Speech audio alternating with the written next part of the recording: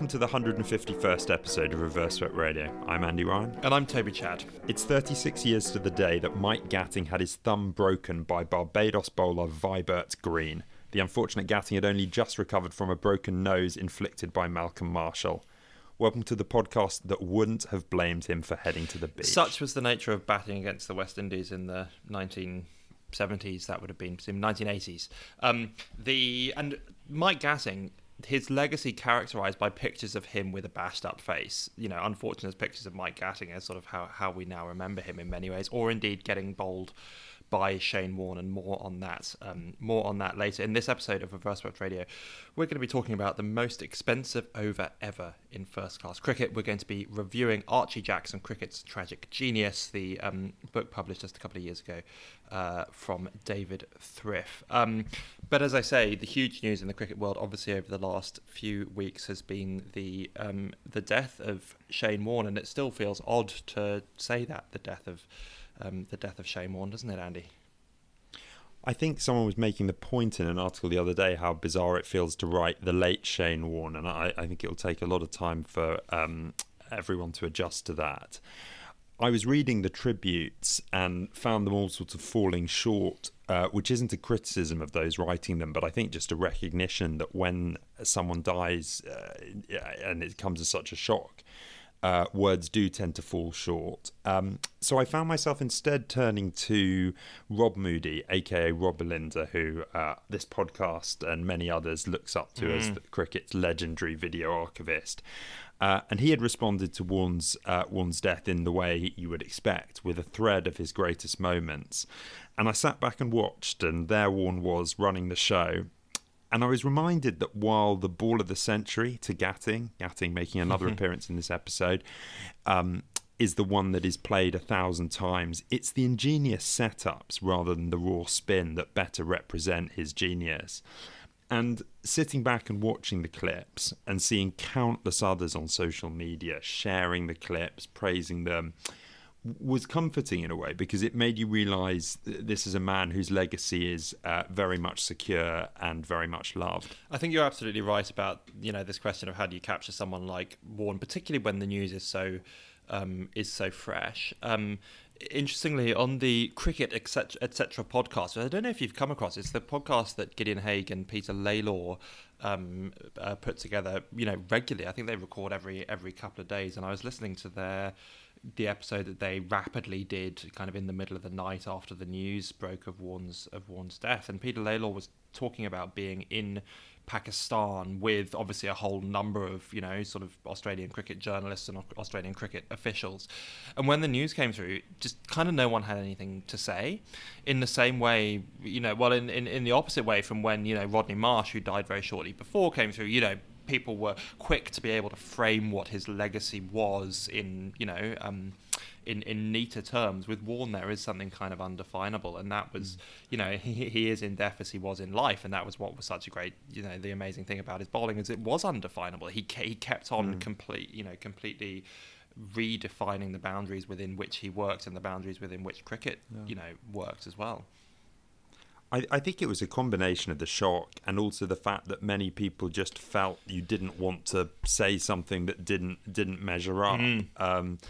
And I think there was sadness on so many levels. I mean, obviously your first thoughts go to close family and friends, but there was also a sense that he still had a lot to give to cricket. Yep. You know, I think there was a feeling that he was someone who had already shown an aptitude for life beyond as a player, beyond just being a player. And I think he's also one of those people who everyone feels like they can relate to in their own personal way, even all of those people who clearly have never met him. Everyone's got a Shane Warne story, and it was one of the interesting things on Twitter after his death is that there are so many people talking not only about the time that, oh, I met Shane Warne and this happened, or, you know, a friend met Shane Warne and this happened, but so many of our kind of memories, both cricketing and kind of therefore cultural, particularly in Australia, are defined around and by Shane Warne, and so suddenly that absence, you know, has a really kind of personal feel to it too, I think. Now, on to happier news. This is the first episode of Reverse Sweat Radio recorded with Toby Chad, the father. Toby Chad on 3 hours sleep, yeah, something like that. So yes, we very happily actually on the day before Warren died, actually we welcomed our first child into the world, and in the days after that, in our kind of haze of early parenthood, trying to decide on a name for him, which was an interesting process, because I've always been quite keen on the idea of naming our children after cricketers. I've actually always wondered whether we should call one of our children Hayhoe. I've quite liked the name Hayhoe Chad after, of course, Rachel Hayhoe Flint, the great pioneering cricketer of the women's game. I also always rather liked Herbert as a name, both the name but also kind of I like Herbert Sutcliffe. I like him as a cricketer. I like what he kind of stood for, that kind of stalwart of England's golden age. My wife, for reasons which I will always fail to comprehend, is less keen on the idea of strictly naming all of our children after cricketers. Although we did, given the proximity to Shane Warne's death, we did briefly toy with the idea of maybe he should have Shane as a middle name. However, where we landed, I'm pretty happy with, actually. So he's called Lawrence Ambrose Marshall Chad. My wife thinks that Lawrence and Ambrose are great names, and we've given him those names on the strength of what they are, and I love them too. But what I haven't yet told her is that put together with Marshall, his name is 100% a tribute to the kind of West Indian greats of West Indian cricket. Obviously, Lawrence Rowe, the great batsman, Curtly Ambrose and Malcolm Marshall, who you mentioned earlier, of two different generations, wonderful pace bowlers. There's also another cricketing connection behind Ambrose. So for this episode, we've been reading a biography of Archie Jackson, who was buried in the Fields of Mars Cemetery, a couple of miles away from where I'm recording now. And when I read that, we went to the cemetery to go and see if we could find his grave, but we also took it as an opportunity to look for some names. And we found a corner of the cemetery with some fantastic old kind of missionary monks' names in it, one of which was Ambrose, and we were kind of reminded of Ambrose. So it's thanks to Archie Jackson that Ambrose is in his name as well. So one way or other, very happily for us, very happily for me, certainly. My wife doesn't know this yet, but our child's name is entirely steeped in cricketing lore. So there's a whole genre of, I think, what is mostly considered pretty dubious science of nominative determinism. That obviously, a child named Baker goes off to make wonderful bread. Are you hoping for a bit of nominative determinism here, a sort of Ambrose-esque pace bowler? I absolutely am, and I think the only name of the four that is not cricket related is actually my name, my surname Chad. So in 40 years' time, they'll look back and they'll say, of course, he was named after three great West Indian players, and then he defined the name Chad as the greatest English opener that the 21st century has seen.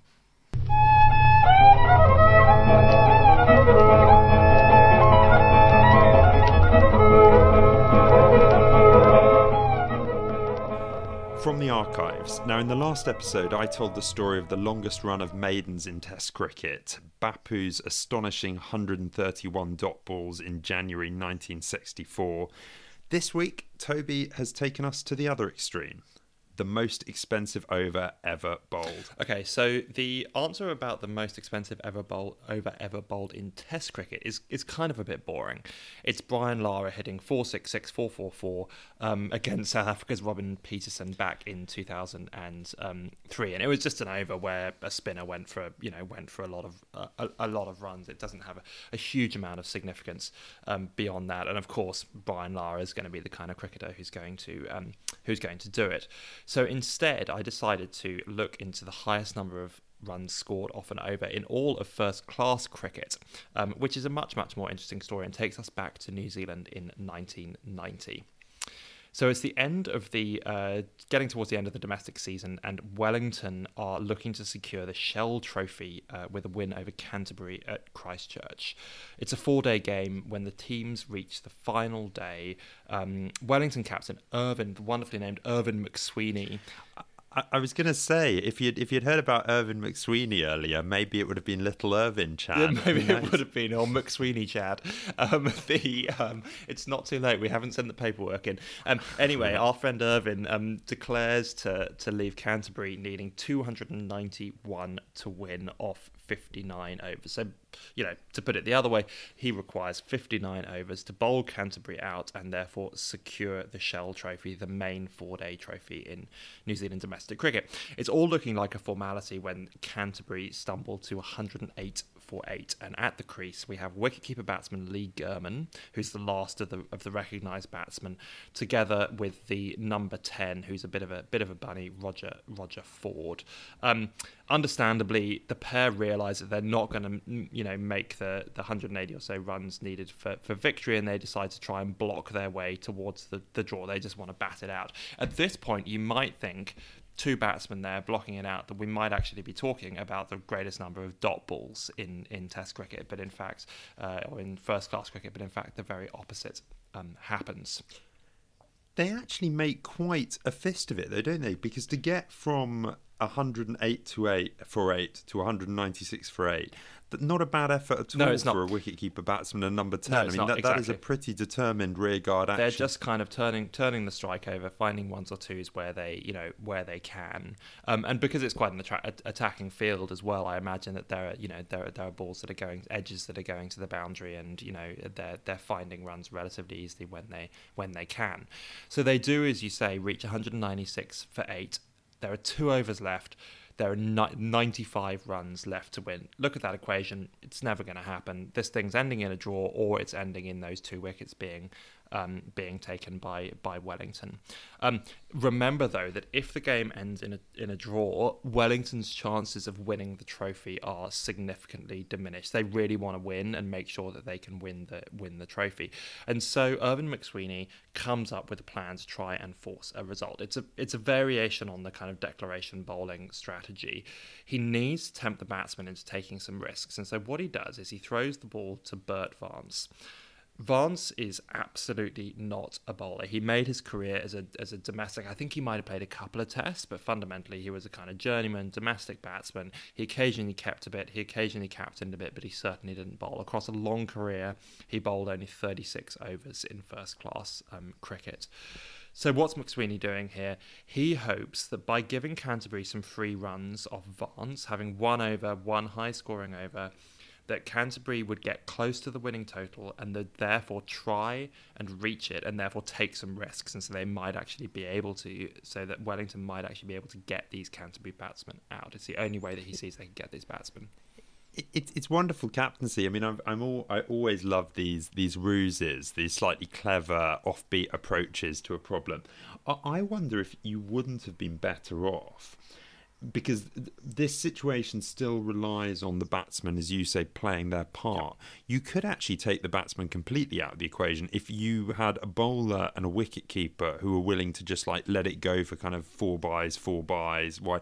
Do you know what I mean? Bowl very, very wide of leg stump, just let it go. You could almost take the batsman completely out of the equation. That's an interesting question, because you never really see that happening in declaration bowling, do you? It's always things that can be hit by the batsman rather than... Is there... I mean, I wonder whether there's actually a... Are you allowed to bowl deliberate wides? Is there a rule about that? I don't know. We need someone out there who knows the MCC rulebook back to front.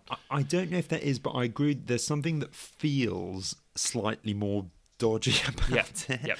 About intentionally firing it 3 yards down, down the leg side. But either way, good old Bert Vance, and this is kind of his moment, ironically, in his career is his most remarkable moment, is this over that he bowls, and he plays his part impeccably. He bowls no ball after no ball of slow off spin, and I think that's noble on height rather than on front foot. So maybe there you've got your answer. Maybe you can bowl, kind of deliberate no ball after deliberate no ball. Look, the impact on the scoreboard of that over couldn't have been starker. So Gurman went from 75 not out to bringing up his 100 on the 6th ball of the over. Of the first 17 balls of the over, and that's a statement in and of itself, of the first 17 balls of the over, only one was a legitimate delivery. Gurman scored 70 off the over, including 8 sixes and 5 fours. Ford at the other end, our dogged number 10, had less of a time of it. He just scored 5. Overall, the over went for 77. Wisden reports that there was complete disarray in the ground. The scorers apparently had to kind of lean out of their box and ask the spectators to help them to keep track of the score, because they were just, obviously numbers flying everywhere and they were struggling to tot this up. More significantly, the umpires actually got confused with all of these no balls happening. They lost count of the number of legitimate balls that were happening, and it ended up actually only being a 5-ball over. So 77 runs with actually off a 5-ball over rather than a 6-ball over. My other thought on this is, as you say, confusion in the crowd, confusion amongst the umpires. Would you have had a chat, I wonder, between captain and batsman? So does this work because you've actually given the batsman a bit of a warning saying, look, guys, we want to make a game of this?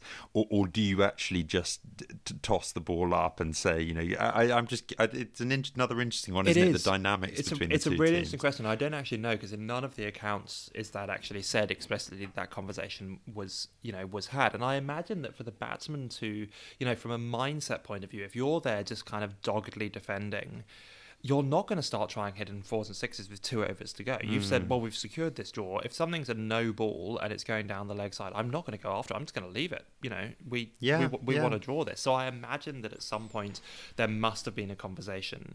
And I imagine that at some point, Canterbury would have said that they, would have said, okay, we're up for it, and would have gone for it, and that it did require that in order for this kind of plan to to come off. How it ends though is kind of pretty amusing. So nobody knows what the score is after this over, because there have been so many runs. But do the maths, and Canterbury are only 18 runs from victory, and they kind of sensing, they sense that they can do something absolutely miraculous here. And off the final over, they hit the first 5 balls for 17, and they then block the 6th ball. So the game does actually ending in a tie, or rather, sorry, in a draw. The batsmen only realise this though when they head into the pavilion, and their their teammates say, well, actually, we only needed 2 more off the last ball to actually win it, or 1 to tie. It gets better though. Wellington were penalised 4 points for their slow over rate because of how long that penultimate over took, because it completely knocked their over rate, because obviously a 77 run over takes ages to bowl. Took about 20 minutes for that over to be bowled. So despite being docked those 4 points, and despite drawing the game, they actually ended up still winning the title, because of all of the permutations in the other games happening that weekend in the league meant that they actually ended up winning the title. So after all, the whole thing was a complete waste of time. They could have just played out the draw in the first instance and they would still have won the title. So it's this kind of wonderful kind of fool's errand that they went on that created a marvellous piece of history, but in the end was entirely unnecessary.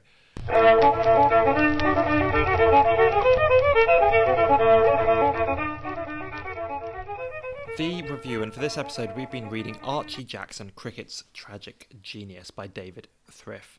It was first published in 1987, but this is an updated version published in March 2020 in a very handsome hardback version by Slattery Media Group. David Frith, who is a cricket historian, writer and editor who edited Wisden Cricket Monthly for nearly 17 years. He's lived in both Australia and England. And this is his tribute to the Australian batsman Archie Jackson, who was a contemporary of Donald Badman, fated as the heir to Victor Trumper, but died of tuberculosis at the age of just 23. He went back down in the record books when at the age of 19 he became the youngest Test centurion, a record that he'd hold for almost 40 years. Andy, what did you learn about Archie Jackson as a cricketer from this book? The focus is on his style, isn't it? And there is a moment where Frith talks about him as a sort of end of an era, as the idea that cricket as an aesthetic pursuit versus cricket as a sort of more mechanical pursuit. And he sees Jackson as kind of at the end of that era. There is reference to the late cut as being his kind of classy trademark shot. which I found kind of interesting, because often when we think of stylish cricketers, we go straight for the drive, don't we? We always think of a cricketer to offer on. So I quite like that idea. But what did you get out of it for him, particularly as a batsman? Well, there were, the comparison with Bradman is something that kind of runs through the book, also runs through Jackson's, legacy. People say that he was the batsman who was more promising than Bradman, and that Bradman was exactly as you say, Bradman was the first of these kind of ruthless accumulator of runs, whereas Jackson was he was the heir to Trumper. He was the great stylist. There's a wonderful quotation from Geoffrey Tebbott, who was a member of the Australian Press Association, who said, "The English who worship style in horses, dogs, evening clothes and batting got ready to acclaim young Jackson." That he's this figure of elegance on the on the pitch. We do have this kind of picture of him being a brave, carefree batsman who kind of plays cricket for all the right reasons, of being able to stand up to fast bowling, for instance, and then when it comes to the Bodyline series, which he's not able to play in because of his health, there are these interesting moments when he's kind of congratulating Larwood and saying, well bowled, and the Australian batsman really should have been able to better play your bowling, and particularly your short pitched bowling. And there is this, it's so difficult, and I think this is a kind of central question around the book. It's so difficult to know what is the myth and what is the reality. To what extent do we like to think that here is this young batsman who could have taken on Bodyline and defeated it in a way that Bradman couldn't, but was too ill and was the flower of Australia, kind of snuffed out at a young age. Where's the myth and the reality there? There was clearly some evidence of his toughness on that tour to England, where clearly the English press were impressed with how he stood up against fast bowling. But there is something about not playing in the Bodyline series and then writing columns about how your colleagues need to be a bit more courageous. That I wonder how he was clearly very well loved, but I wonder how that went down in the dressing room. We get into sort of Jackson the man, and I think Frith is well aware of exactly the point you make about the how we differentiate between him as a cricketer and as a legend. And Frith has this line: "In such premature death, there is a danger that the legend becomes over-gilded." That is not the case here. And Frith is desperate to fight off that accusation. I'm not sure he quite succeeds, and I think that's okay, because I don't think you set out to write this book unless you've already been at least partly won over by the legend. So Frith, we said that the book was first published in whenever it was 1987, and at that stage he was able to talk to a number of people who knew Jackson. So Jackson died in the early 1930s. Jackson's I can't remember if they were actually married, but his fiancée at least was still alive at that point, and a number of people who knew the family and knew Jackson as both a cricketer and a man were around, and so Frith was able to get some insights into him at that point. But one thing that we don't know at all is some of the kind of inner mind, as it were, of Archie Jackson, particularly as his health starts deteriorating. And there is quite a lot of sort of surmisal that Frith makes. So a lot of the letters that we have that survive from Archie Jackson are very upbeat, and he writes to friends talking about how he hopes to be over this kind of lingering, niggling illness soon and be back out on the cricket pitch. And Frith at one point surmises that he must have been in the privacy of his room, he must have been kind of having a bit of a weep every now and again. But I think it is, we have to acknowledge the fact that we just don't know that. We know Jackson very much from the outside, and therefore a lot of the elements that we use to kind of gild his legend, as Frith puts it, are stories of people looking at him and remembering him and wanting to kind of create a legacy for him, because he is this family-loving, God-fearing man who was nice to his friends and nice to strangers and all of these and all of these other things. And again, you wonder how much of that is sort of on the surface and how much of that isn't.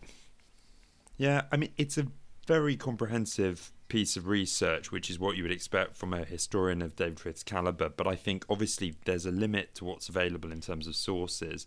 And I think I was reflecting on the fact that at 23, Jackson was only so developed as a person. You have this phenomenon that I think is well known in sport and actually in music and art and other fields, where if someone gains huge celebrity by that age, their public persona is created before they really had the chance to create their own exactly persona. And then one outgrows the other. Yeah, and particularly after their death. I mean, I was reflecting on the death of Shane Warne, where certainly here in Australia, his death will, I think, create him into something that the Australian public want him to be. Warne is the personification of the kind of maverick larrikin who didn't play by the rules and yet still managed to, beat the world out of that. When those are very proudly Australian values. Ditto Archie Jackson was someone, was a sort of family boy who, was enormous skill, carefree, a natural cricketer. And after his death, these were the things that the Australian public wanted him to be, and kind of created this legacy out of.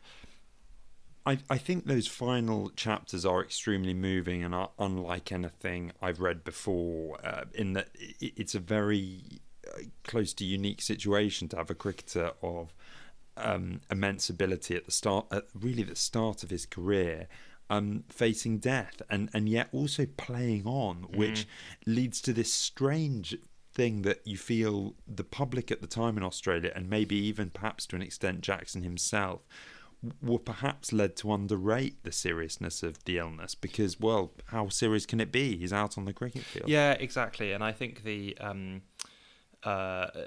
question about how to sort of handle, in inverted commas, someone who's in that situation is a really interesting one.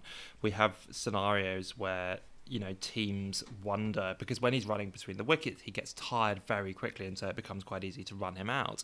And apparently teams kind of had this dilemma of knowing he was in a really bad way, kind of thinking, is it a bit mean to... It's like running someone out if they've turned their ankle or something. It feels a bit unsportsmanlike. Do we run him out, and therefore actually potentially give him a break from clearly struggling in the middle, or do we let him bat on because he's so much in love with batting? So the selectors had this dilemma and ended up actually having to make decisions about, can he survive? Yes, he could probably play an innings, but can he survive a 4-day match? And therefore, should he be playing a 4-day match? There's the kind of wonderful period where he moves up to Brisbane thinking that that's going to help his health, and ends up playing grade cricket in Brisbane for a summer, and just kind of piling on. I think the last summer he really plays sort of seriously, just before his death at the age of, I think, 22, and just absolutely piling on the runs in this kind of last golden summer of the batsman, kind of plied amongst some fairly sort of everyday teams up in Queensland. But yeah, you're right. I think that last section of the book is moving in terms of, he's desperately grasping onto the remainder of the cricket that he can find. And I think there is just a question of, if you are terminally ill and cricket is your great joy, then even with a negative effect on your health, getting out there and playing is clearly something you desperately want to get every moment out of. Yep. So I think it is a book with the limitations that you would expect of a book about a player who died so young, and where the historian and author has had to work with limited sources at a bit of a gap of time. But putting that to one side, I think this is the definitive account of an extraordinary life, and someone who, as you say, at a time when Australia and the world of cricket mourns the death of one legendary figure, this is an important tribute to another. And one last Warne comparison I would make is that it's actually around the length of the book, and comparing it to Gideon Haig's book on Warne, which is a similar length. And I remember Gideon Haig, when he wrote that book, said that he wanted to write it in the same way as he felt when he was watching Warne play. He wanted it to be carefree and quick, and kind of wear itself lightly. And I think that this book kind of, whilst it does sometimes get quite deep into the detail, I think it does that too. It's kind of appropriate that it's 150 pages, that it's a sketch. It doesn't attempt to be definitive, and I think it's the better for that. So that was the 151th. I need to get some sleep, obviously. The 151st episode of Reverse Swept Radio. We will be back in a few weeks' time, when we will be talking about... I have no idea what we'll be talking about, but it'll be cricket.